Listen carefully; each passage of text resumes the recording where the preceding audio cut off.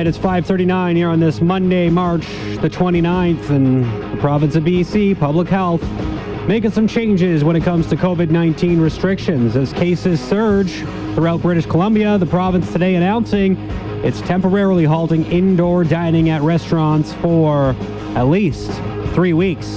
The new rules take effect at midnight tonight and remain in place until April the 19th. Patio dining and takeout still being allowed, but that's, I don't know, does that make up for the loss of indoor dining services? Well, for a bit of a reaction to today's announcement, pleased to welcome to the program the President and CEO of the British Columbia Restaurant and Food Services Association, Ian Tostenson. Ian, thanks so much for doing this.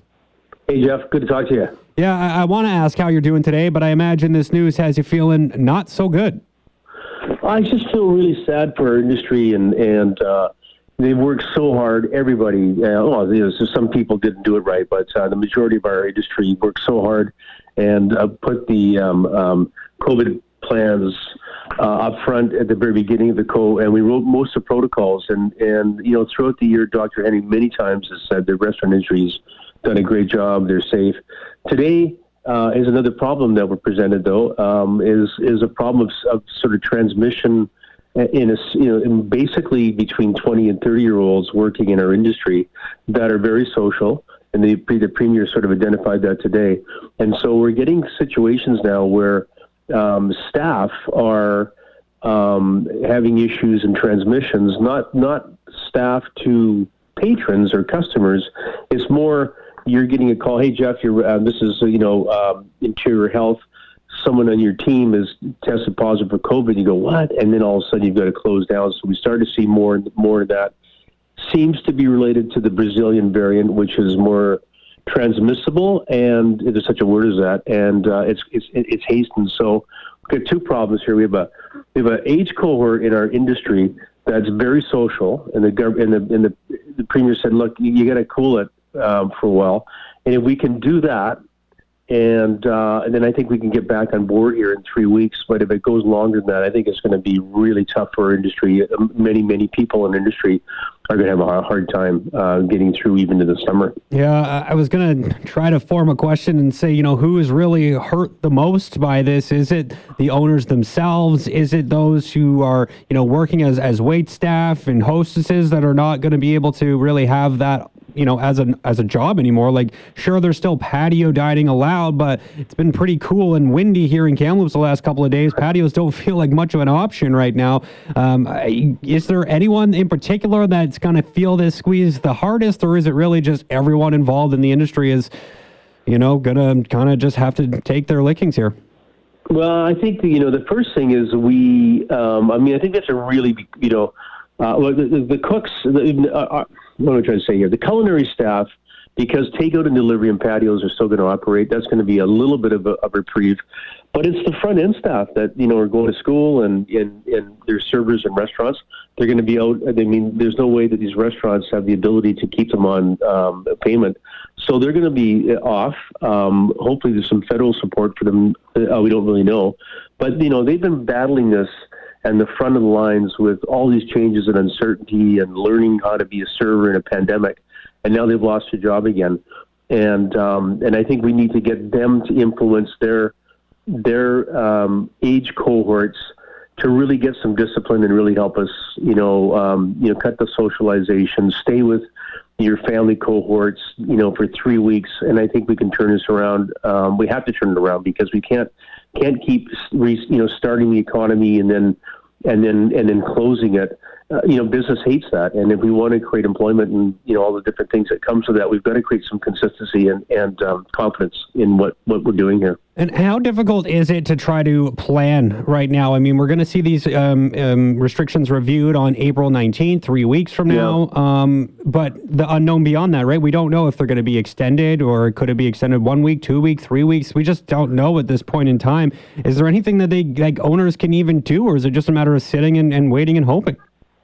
Well, these are some of the questions. I mean, I think we're going to try to get the owners to do some strong communication to all the staff.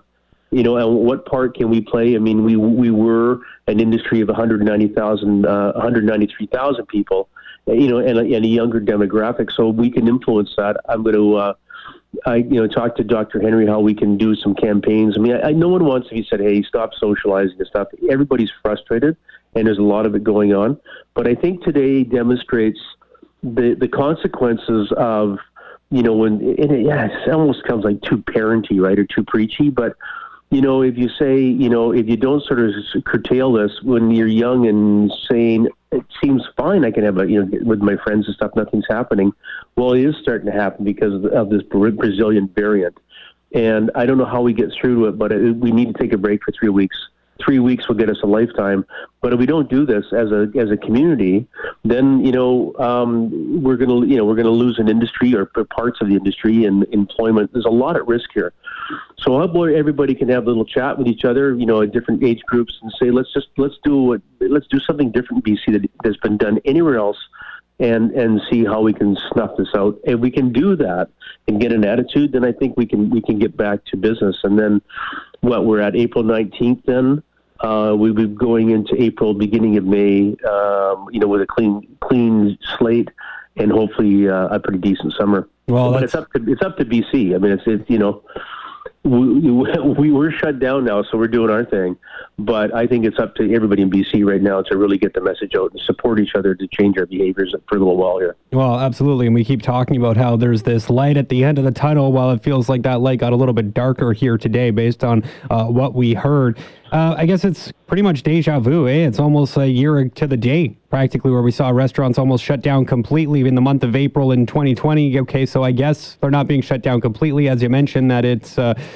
we still have takeout. We still have patio services available if you are a restaurant that has the ability to even offer that patio service. That's always something that not everyone, of course, has the ability to do. But does this feel like April 2020 all over again for you? Well, it does. And I've been so proud of our industry, and I've been saying, we're the only place in North America practically that never had to shut down once we opened because it's gone so well for us here. And now we've got sideswiped by this, and it's no one's fault. I mean, it's not, no one's pointing fingers here. But when I talked to several business owners today, and they kind of couldn't believe what I was telling them, I actually got tears in my eyes. I sort of thought, we've just regressed now after all this work that everybody's done and the countless hours and the exhaustion that everybody's under, and to say, oh, by the way, we gotta go back to square one practically. That was a lot of pride, I think, for our industry, because we were but it's still there. I mean, the underlying safety in a restaurant is so strong. It's just that it's the people that are in the stream, the social stream that are working in it, are having some difficulties getting the COVID thing under control. So, yeah, it really did feel like that. And so it just makes me and our organization more determined to get us back on track here as soon as we can, because there's people right now that own businesses and Kamloops and stuff are just going, you know what now, right? How much more money do we have to spend? Or maybe we don't even have any money left to spend. Yeah. Because we put everything into this for the last year in hopes that something good is going to happen.